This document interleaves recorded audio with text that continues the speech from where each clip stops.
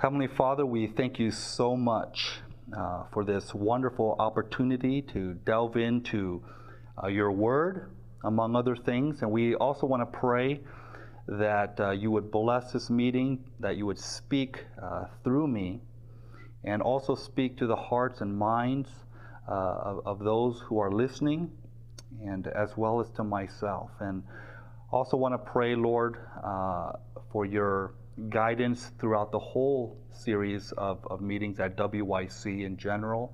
Be with all the speakers and those who, once again, the audience. We thank you, Lord. We ask this in your name. Amen.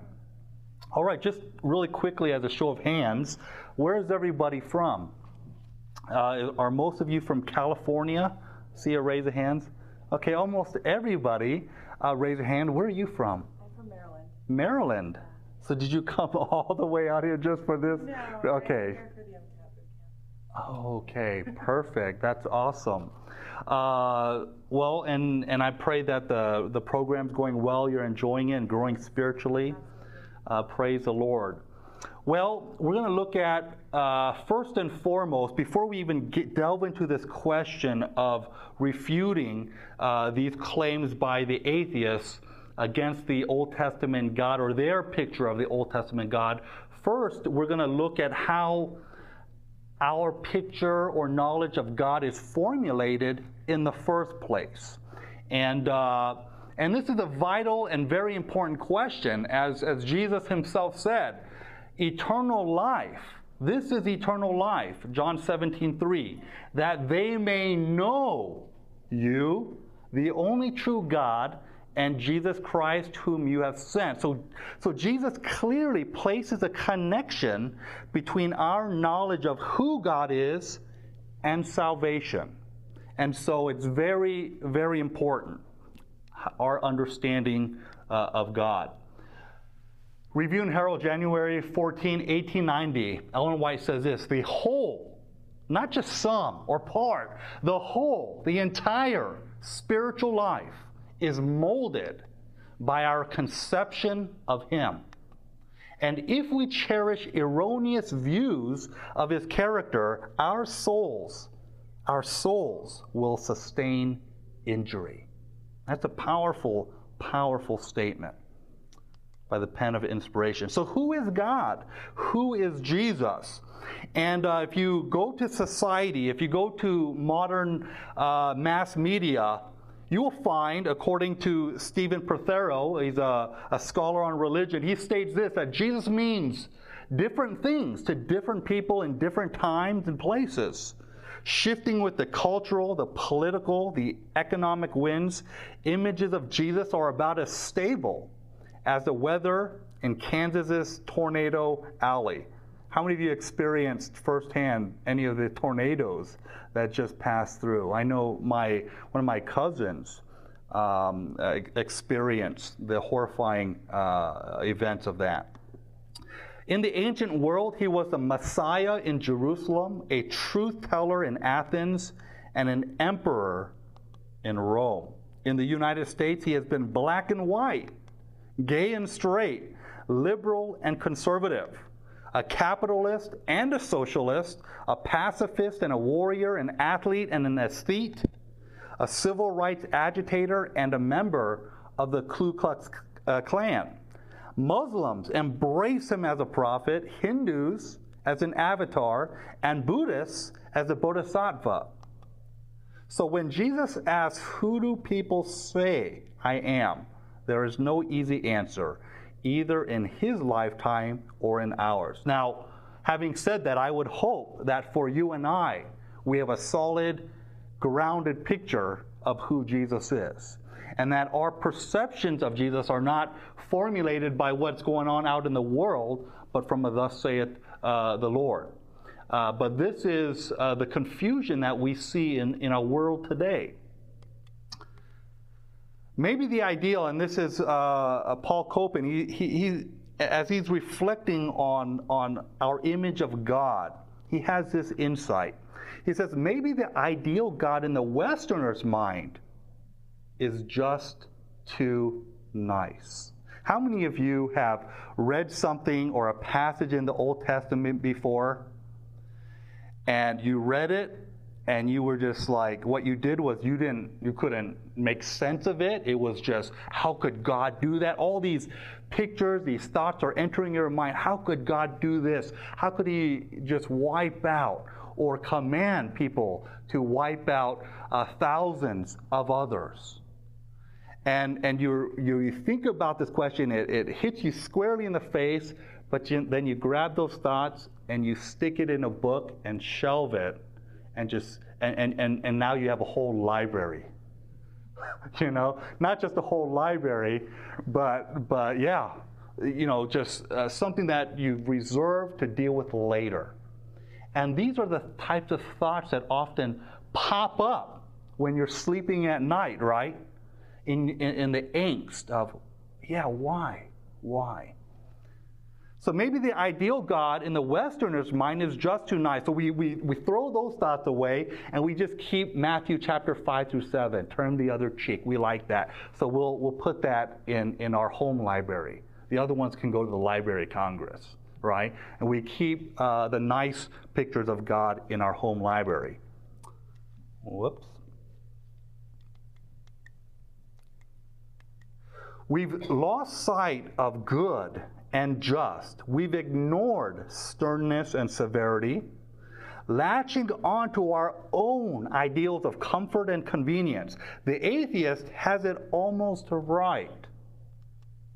Humans regularly do make gods in their own images, meaning we say God should be like this. And so when the Bible may at times contradict our own representation of who and what God should be, when the Bible itself contradicts that, then we shelve it. And so we've formulated this own God in our own image. And the reason why the atheists are making these claims is because they have this accusations that go something like this. You Christians are very good at sticking to the Matthew chapter 5 through 7 portions of Scripture that paint a picture of God as loving, turn the other cheek, go the extra mile. But when it comes to the challenging and difficult texts, you simply ignore them. And I believe as a faithful Bible-believing Seventh-day Adventist that we need to have clear and sound responses to these accusations, because what they're saying is an accusation that God is unjust, unfair, and cruel. So we need to begin to dig deep ourselves. What this should do is not make us scramble in fear and head for the exit doors, but we need to start digging deeper into God's Word. So the atheist has it almost right. Humans regularly do make gods in their image, yet the biblical God isn't the kind we make up. He refuses to be manipulated by human schemes. He makes us all, including his true devotees, uncomfortable, which in the end is what we truly need to overcome our self-centeredness. So why the confusion? Well, think about where most of us get our picture of God or formulate our conception of God. One of the places, of course, is in the home, and more specifically from our parents. You know, you look at this picture here, and obviously it's a picture that invites warmth. And so this child, you could perceive, is getting a correct view of God because the family's spending time with this young child. Another picture where you see a nice, loving family. But this is not necessarily the picture that everyone receives about God from their homes and families. For example, there's a lot of pain. A lot of parents abuse their children. And so there are a lot of tears. There are a lot of there's a lot of anguish. And especially in a Christian Seventh-day Adventist home, if God is made out to be arbitrary and cruel and harsh, then your picture of God can be severely skewed. Another place where we formulate our picture of God can be pop culture. And of course, this is not a correct a place where you would seek to find a picture of God, but it is one of the places that you do find where people are learning about God. For example, Madonna singing on a burning cross during one of her concerts. You have Joan Osborne years ago singing a song about what if God was one of us. Anne Rice, a popular writer about vampire novels, has turned Christian and is now writing about Christianity. And she has a certain perspective about God and the church, etc. You think of the Passion of the Christ that made a sensation over the media and the airwaves. All these tend to formulate pictures of God that I would suggest are incorrect or invalid. You think of Ned Flanders playing the Jesus freak, right? And he certainly paints a picture of Christianity that is not positive, that is negative, that is shaping the hearts and minds of young people and old alike. It's not just a show for young people, as you know. I'm sure none of you have ever watched that show, right? So anyway, so pop culture is another place. What about church? We also formulate our picture and image of God from church and its members. You think of of a contemporary, modern church and a message that is sent from a church like that. On the other spectrum, the archaic, conservative, formalistic, maybe rigid church on the other side of the spectrum. You have church leaders who also paint a picture of who God is. And look at this picture here. This is clearly sending a picture or a message of who God is. Here in this picture you see the words, God hates fag enablers, or you're going to hell, or Pope in hell. That certainly sends a picture or a message about who God is. Then on the other side, you have someone endorsing the fact that Christians welcome gays and holding their banner forward. Then you also have conspiratorial Christians, right? Or pacifist Christians holding up their banners. Real Christians don't choose war. Stop the 9/11 cover-up. Maybe some of you are involved in that as well. Not that you are. How about false and true theology? Do you think theology, doctrine is important? Absolutely.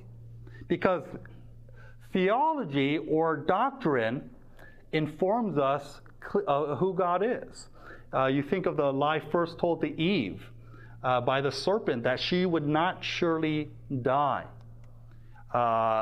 And you look at end times, where people are setting dates and so forth. What does that say about God? When based on false assumptions of prophecy, we go about proclaiming that God's going to come at this hour or He's in this place, and it doesn't happen. Who ends up losing credibility? A lot of times it's God.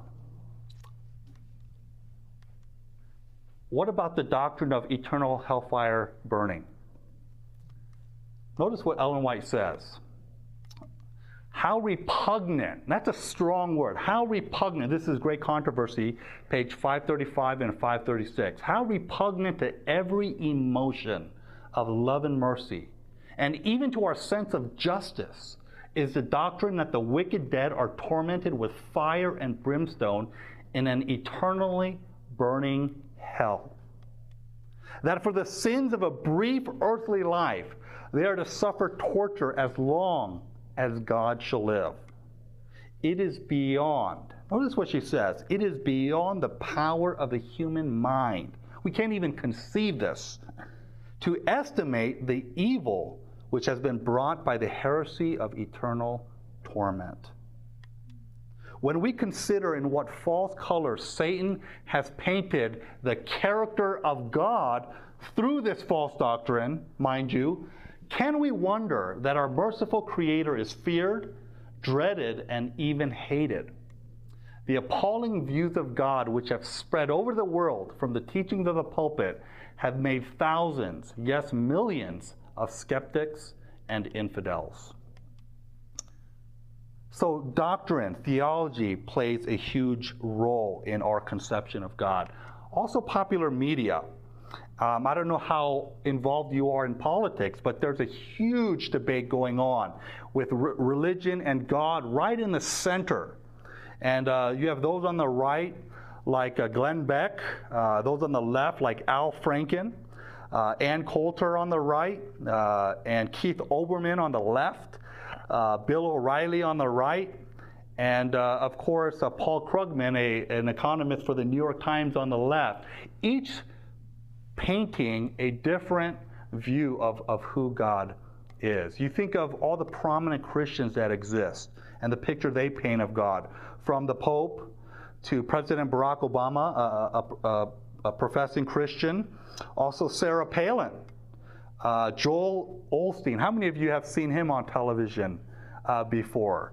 Former President George Bush, Jesse Jackson, and even another former president in Bill Clinton. All of them, in some way, can formulate or shape a picture of God in the minds of people. Steps of Christ, page 89, says this: we should not take the testimony of any man as to what the Scriptures teach, but should study the words of God for ourselves. If we allow others to do our thinking, we shall have crippled energies and contracted abilities. And so how we formulate, not us as Bible-believing Christians, but how the world often formulates their picture of God is very similar to how people formulate their understanding or their perception of the American flag, right? Because the American flag represents not just a country, but also an idea. And how we know God is through an idea, right? We have ideas of God that are built and that are construed, whether from the Bible or otherwise, that are constructed. And so in much the same way as someone in, for example, a terrorist in the Middle East, when he sees this picture, right, versus when you and I as Americans see this picture of the flag, we have different, completely opposite and different feelings about this same flag. In the very same way, when people see the words God or Jesus Christ, we have to understand that people have widely, vastly different notions of who God is based on their upbringing. And part of the mission, I think the all-consuming mission of us as Seventh-day Adventists living in the end times is to represent God, the true God, to the world, because I believe that He's being mischaracterized today. Ellen White affirms this. She says in Christ Object Lessons, pages 415 and 419, it is a darkness of misapprehension of God that is enshrouding the world. Men are losing their knowledge of His character. It has been misunderstood and misinterpreted. At this time, a message from God is to be proclaimed, a message illuminating in its influence and saving in its power. His character is to be made known. There is nothing, note the words here, there is nothing that Christ desires so much. You want to do that? Whatever He's desiring? There's nothing that Christ desires so much as agents who will represent to the world His Spirit and character. Again, there is nothing that the world needs. So He desires this, but also the world needs. Nothing as much as the manifestation through humanity of the Savior's love. So the purpose, the reason why this is kind of the intro to this segment of the Old Testament God and some of the attacks that are being made, it should be our goal and purpose as we study Scripture, and specifically the Old Testament, to try and make sense of these things and to dig deep. Now, I just want to also speak real quickly about correct means or correct ways of formulating truth and our knowledge of God. And one of them, the technical word here is called general revelation. We should and we need to formulate a conception of God through general revelation, not the media, not necessarily through the church or some pastor or some lyrics in a song or some Fox television show, Bart Simpson. No, we need to go to where Scripture says we need to obtain a knowledge of God. And one of them is general revelation. And I'll explain what that is. Romans chapter 1, verses 18 through 20 puts it this way. Speaking of the judgment of God towards the Gentiles, and Paul is here attempting to make a case that God can legitimately judge the Gentiles. Verse 18 says, "For the wrath of God is revealed from heaven against all ungodliness and unrighteousness of men who suppress the truth in unrighteousness. Because what may be known of God is manifest in them, for God has shown it to them." And we're going to see here that it's through nature. Verse 20 says, "For since the creation of the world, his invisible attributes are clearly seen." Right? So there's a component of observation. You have nature, creation. You have our interaction with nature as we observe nature, Paul is saying. And then as we not just observe, as we seek to understand, as we reason with our minds, the things that are made, even as eternal power and Godhead, so that they are without excuse. So what he's stating here is that even the Gentile world has no excuse, because they have nature that informs or tells or paints a picture of the truth of God, even as Godhead, so that and as they observe these things, they understand these things. And so, general revelation, how many of you have been out in nature and you just get a sense of God or a picture of God? How many of you have looked out into the stars before and just said, "Wow, God"? I mean, what comes to mind? God is a big God, and Andy M. is a very small man, right? That's the picture you get. That God is big, that I am small. And that's just one small picture that we can get from God. When you delve deeper, you see a God who is organized, who is structured, who is vastly smarter than you and I. So general revelation is that revelation as distinguished from special revelation, and it pertains to anything in nature that informs us about who God is as we interact with our reason and our minds. But there are some limitations to general revelation, right? As you go out in nature, can you or I just go out in nature and look at the stars and begin to write the Bible and paint a full picture of who God is? No, that's impossible. So there are some limitations in that sense, but there's also limitations due to the fact that the way we interpret these facts may be skewed based on our fallen human nature. We tend to interpret things on the basis of who we are and what we are, and not on the basis of who God is. And so there are some limitations, as I mentioned.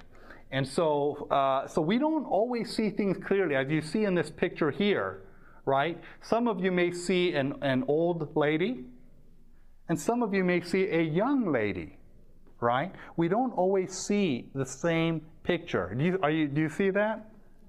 And so our conception of who God is may be wrong based on faulty assumptions and human nature. When we look in the mirror, this cat here looking in the mirror, he'd like to think that he's that lion, but in reality, he's not. And this is probably me. I always we always look at the mirror and we look at what? Our imperfections, right? More than being objective about what we look like. And nowhere greater is this seen as when we get on the scale. And this Harvard psychologist, Daniel Gilbert, notice his insightful words here. He says this: when our bathroom scale delivers bad news, we hop off and then on again, just to make sure we didn't misread the display or put too much pressure on one foot. Have you ever done that before?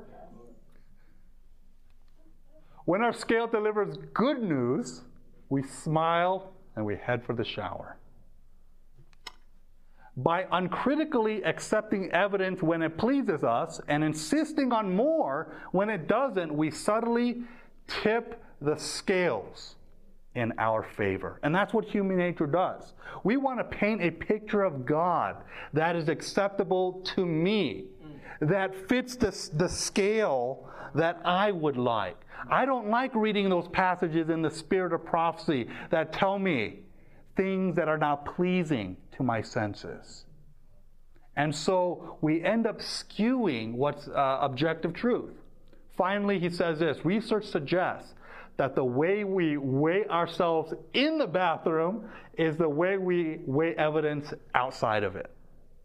And this also pertains to truth and God as well.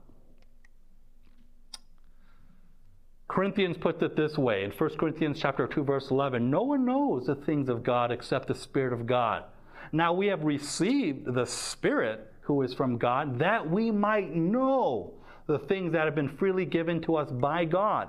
But the natural man, and notice the key word here is natural, the natural man does not receive the things of the Spirit of God, for they are foolishness to him. Nor can he know them because they are what? Because they're spiritually discerned. So the atheist, at some level, will never be able to understand some of the things found in the Old Testament because he does not have the perspective, the glasses, the eyeglasses of spiritual reality or spiritual perceptions. He's an unconverted man. And so that's something to keep in mind as we will address later. So some other limit, Carl Henry says this: sin and corruption in fallen human life frustrate the natural morality in man. How many of you wake up and find yourself, without having devotions, that you can go throughout the day and naturally just be good spiritually? Right? Someone smacks you in the face, someone steps on your pride, and your natural response is, I'll turn the other cheek because I love you. No, that does not happen, right? And this is the very point that is being made here. Because of moral rebellion, man suffers moral distortion. This distortion of moral content in man is so severe that the surviving content is no longer serviceable. It is impossible to arrive at an absolute distinction between what is right and wrong from observation of human experience alone. You know, even for unfallen humanity, Eve still needed special revelation, meaning direct commands of God to inform her what is good and what is not, even in an unfallen state. An example of that is she would never have known not to eat of the tree of the knowledge of good and evil unless God told her. Her pure nature in and of itself would not inform her of that reality, of that truth. How much more, as fallen human beings, do we need the Scriptures and the voice of God to inform us of truth and error and to distinguish between them? Moving forward, whenever man systematizes it, he distorts it, because the mind is in the service of a morally rebellious will. Pride and rebellion color his speculative reconstruction of the moral claims of God's image. This is why Ellen White says this. This is a powerful. How many of you? This is a powerful quote. How many of you have preached a sermon before? And I would say probably most of your hands have one time got up and preached a sermon or a Bible study of some kind. Notice what Ellen White says, and this is along the lines of yes, we may read the Bible, we may observe nature, and yet not have the right perspective, the right interpretation of these things. Notice what she says. She says, young ministers may speak the truth fluently and yet have no real sense of the words they utter. No real words, no real sense of the words. They're just preaching to hear the amens. They're just preaching to become popular, and yet have no real sense of the depth of those words. So why is having a knowledge of God so important? We looked at this text earlier, John 17:3. Our eternal life is based upon it. And this is eternal life, or is equatable to it at the very least, that they may know you, the only true God, and Jesus Christ, whom you have sent. Also the first and second commandments, thou shalt have no other gods before me, and thou shalt not make unto thee any graven or carved images. We often look at these texts and we just purely see them as, I'm not breaking that because I'm not creating models and images of God and I'm not bowing down to them. Today, what we're carving are not physical objects. We're carving ideas, notions of God that are absolutely invalid and unbiblical and therefore incorrect. And so you can break the first and second commandments by painting a picture of God that is not the true God through an idea or conception that you have of God that is false. And in this way, we make unto ourselves carved or painted imaginary images of who God is. And when that happens, remember that initial quote we read? What happens when we have a false misconception or misconception of who God is? It is detrimental to the soul. It shapes our whole spiritual experience. And that's the next point that I want to make. Having the correct view of who God is will determine, or false one, or just the fact of having any type of conception of God will determine how you are going to react or relate or experience who God is. It's so important to get it right because your whole experience is going to be shaped on that one fact. Let me give you an example. Here is a picture of a dog. And just imagine with me that we'll call him Fido, right? Fido has been abused. Day after day after day, abused. And that's all he knows of human beings, is being hit and scarred and tortured. And so one day, the Humane Society rescues Fido, and he goes into this shelter, and after some time, he's ready for adoption. And as that young family picks up the dog and takes him home, the first thing they're going to do is they're going to reach out in a gesture of love to that dog. And how do you think that dog is going to react to that gesture of love? That's right. He's going to be fearful. He's going to wince because that's all he knows of human beings. And in the same way, if our picture of who God is skewed, if we see God as vindictive, as arbitrary, right, who's out to get you, then even when God reaches out in love, as he gestures forth in love, he's going to wince and react as though the hand reaching out is a hostile one.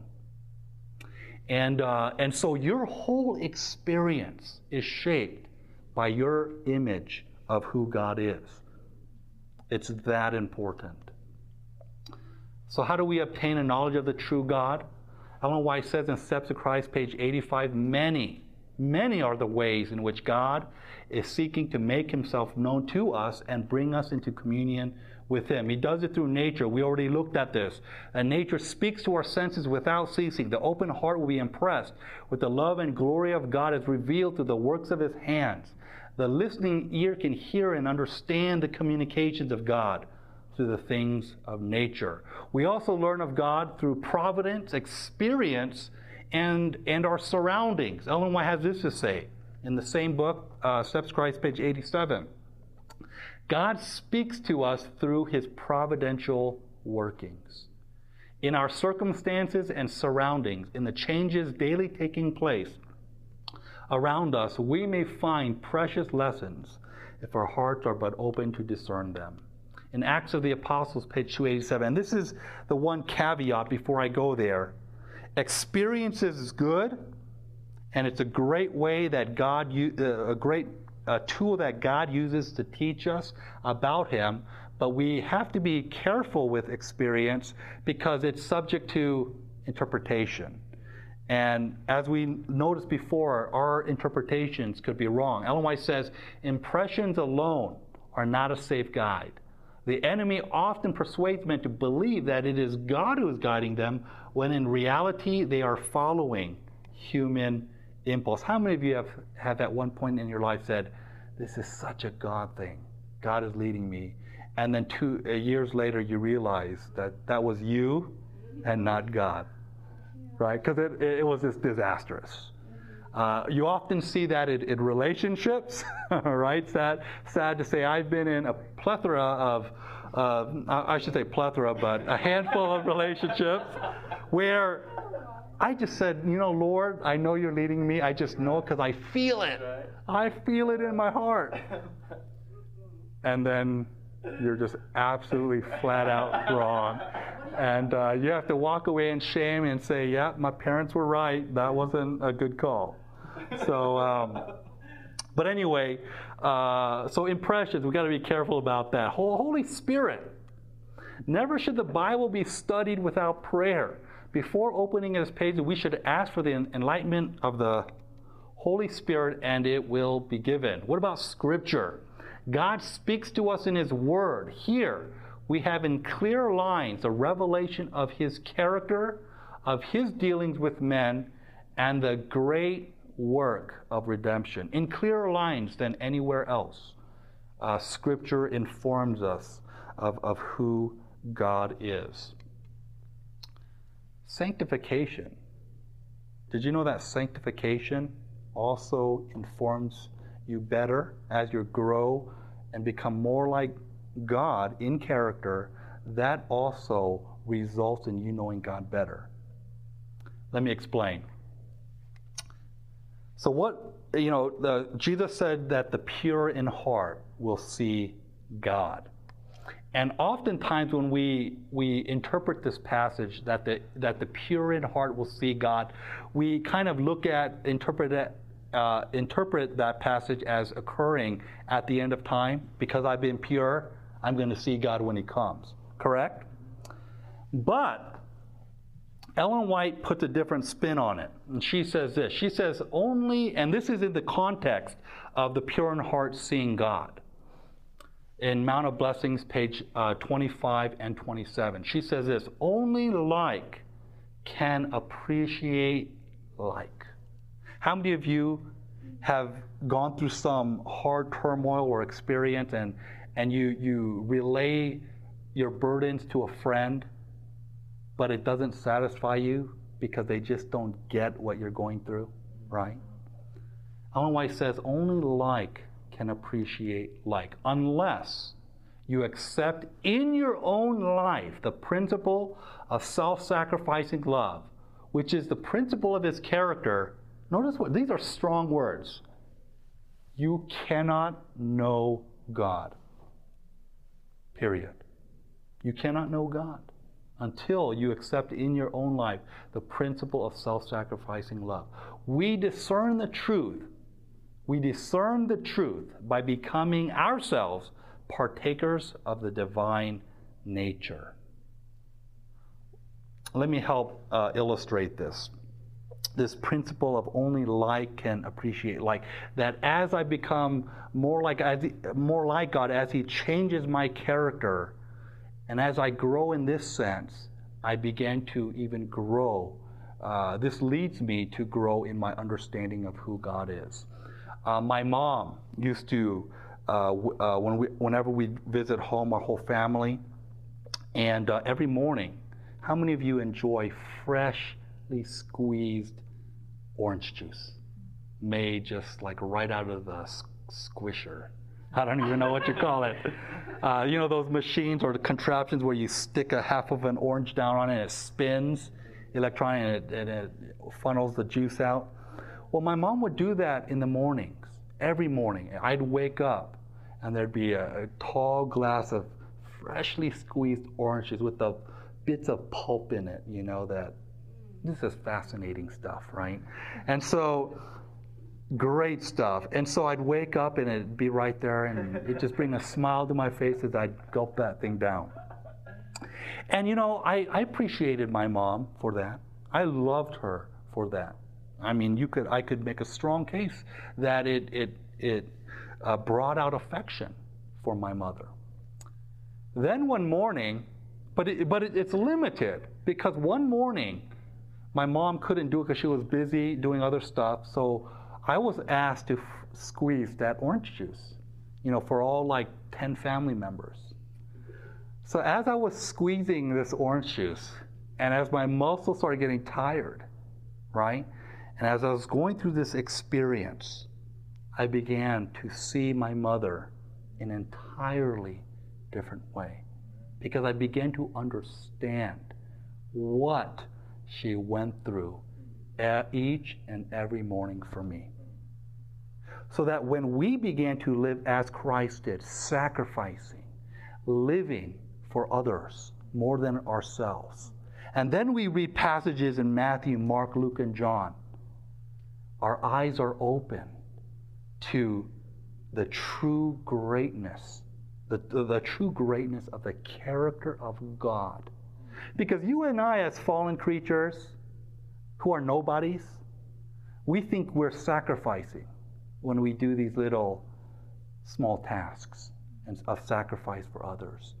But then when we see God, who was God, the God that you feel when you look out at the stars, that God came down to squeeze orange juice, if you will, for you and I. Then is awakened in our heart this concept of like beginning to appreciate like. So that as we are increasing in our repentance, as it was talked about earlier, and in our sanctification, we begin to grow in our love towards God. Sanctification is not legalism. If understood correctly, it's empowering in the sense that it helps us to understand love that much more.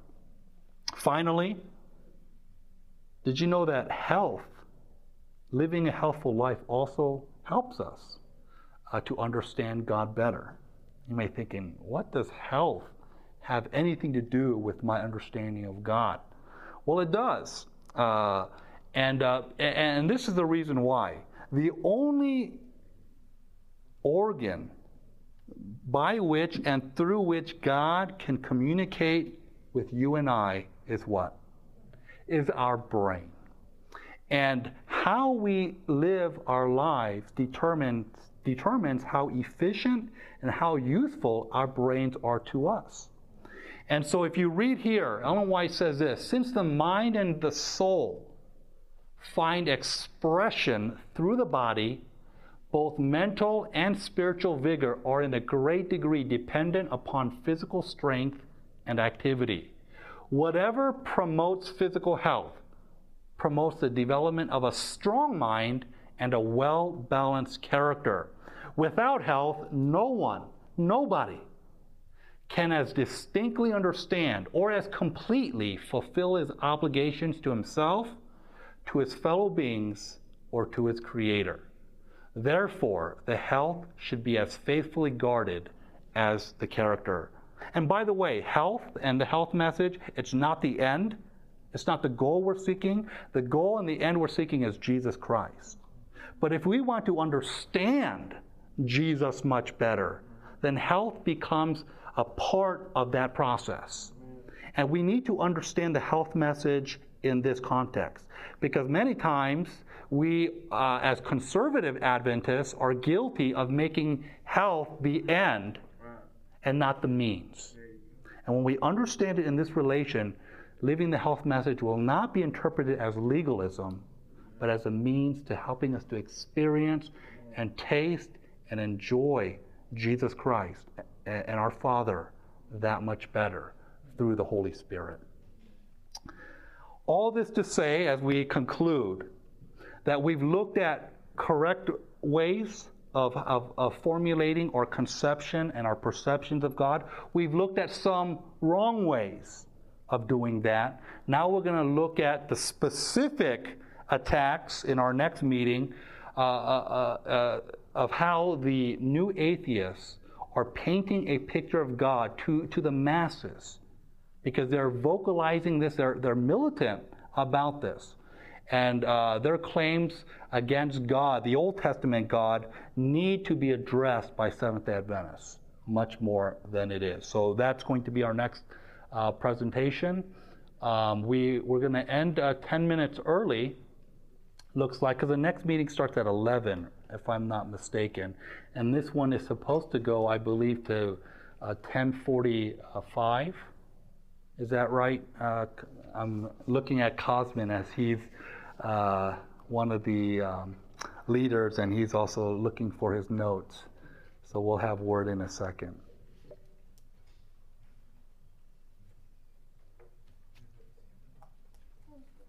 Is that right? Okay, so let's go ahead and end with a word of prayer. And what I'm thinking, actually I better scratch that idea. I was going to say let's just start a little earlier and end earlier, but there may be others who are coming that will be attending for the first time. So we'll stick with 11. You have about a 25-minute break, and so hopefully you still feel like you're getting your money's worth out of WYC. Let's go ahead and bow our heads for a word of prayer. Heavenly Father, we thank you so much for giving us the Word of God that clearly informs us of who you are and how we are to worship you, how we are to relate to you.